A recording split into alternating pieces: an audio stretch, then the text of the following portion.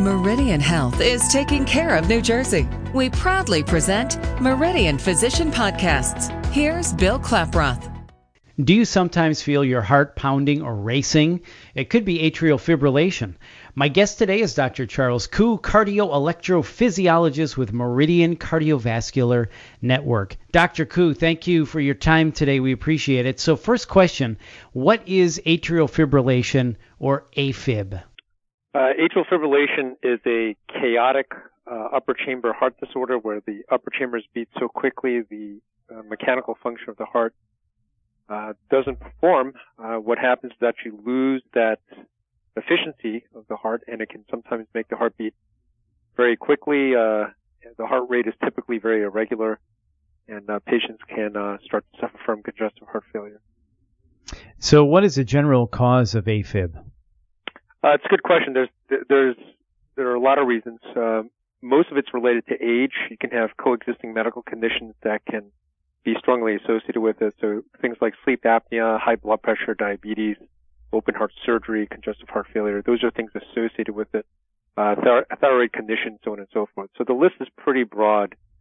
Most of it is related to some type of aging process of the heart. Now, are there symptoms with this? I know you said it's the rapid, chaotic heartbeat. Do people feel this? Are there other symptoms? Yeah, fair question. So patients can develop symptoms from this for sure. Some patients develop the sensation that their heart is pounding out of control. They feel short of breath, dizziness. Sometimes they can experience chest pain. It depends on the patient. Some patients are apathetic, or what we consider to be highly asymptomatic, where they don't really realize it at all. Some patients are totally unaware of their atrial fibrillation. I'd say the majority of patients are aware, especially if it's relatively new.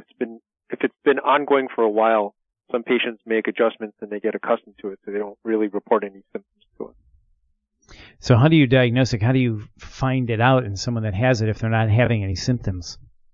Generally, it's a diagnosis made on the EKG. Once we have a confirmatory EKG, it'll demonstrate it for us. Sometimes you can actually listen to the heart, although that's a little bit difficult to do for most folks who don't have cardiac training. But for the most part, it's an electrocardiographic diagnosis. So this sounds pretty scary. I mean, anytime you hear about somebody with a heart condition, especially something like this where the heart it sounds like it's beating out of control. How serious is this? I mean, can people die from this? There is a certain risk associated with it. It's mainly related to your other medical conditions. There's a risk stratification formula that we use to figure out whether folks are going to get sick from it, particularly when we talk about strokes. It depends on the individual. Generally speaking, the big worry is the risk of stroke and or heart failure. Those are the two big comorbidities associated with atrial fibrillation. Are there other complications from AFib besides stroke or heart failure? Well, you can be very short of breath. It depends on the patient's capacity and their ability to adjust for their change in physiology. Some patients feel extremely short of breath. Some folks can pass out depending on how fast they're going. Those are the main side effects associated with it. So, Dr. Koo, once someone is diagnosed with AFib, how do you treat it? It's a great question. Again, the two concerns are risk of stroke, heart failure, and or symptom control. So we have a point system that we use to decide whether a patient is worthy to have a blood thinner on their medical regimen. So that it consists of things like heart failure, high blood pressure, your age. There are two cutoffs for that, age 65 and 75. Diabetes, prior stroke, your gender. If you're a female patient, your risk is higher. If you have prior vascular disease, your risk is higher, so on and so forth. In terms of symptom control, we generally ask the patients how they feel. If their burden is very high, that would mandate a more aggressive therapy, a more aggressive program to try to get them back into normal heart rhythm. So you mentioned medications such as blood thinners. Are there other, I've heard of electric shock, or is there a situation where a pacemaker is used? Correct, yeah. So when we try to restore the heart rhythm out of atrial fibrillation back to normal, we can do that with a variety of ways. We can cardiovert or just gently shock the heart back to normal heart rhythm. There's a list of cardiac medications that we use specifically for this. It's a very long list. All of them have good things and bad things associated with it. Certainly most of us would try a couple of drugs first before we divert to a surgical strategy. There's an operation called an ablation for atrial fibrillation we do in some patients, if they qualify. So generally speaking, you can jolt the heart back to a normal heart rhythm. You can try to keep it out of atrial fibrillation or convert it with medications. And if you need to, you can physically go inside the heart and try to cauterize the electrical tissue responsible for atrial fibrillation. So for someone with AFib, can it be cured? Are these one-time events, or once you have it, and it's got to be managed for a lifetime? Well, a small percentage of patients can have a curative ablation, that is for sure. I'd say the majority of patients, you manage it or contain it. I think that's a more truthful statement when it is regarding the ablation for atrial fibrillation. The surgeries work fairly well. They're not perfect operations, but they are better than the heart rhythm medications that we do have at hand. So that's why some of us will try to convince patients that an ablation is probably worth their time, especially if they've tried a couple of medications and it hasn't been terribly helpful.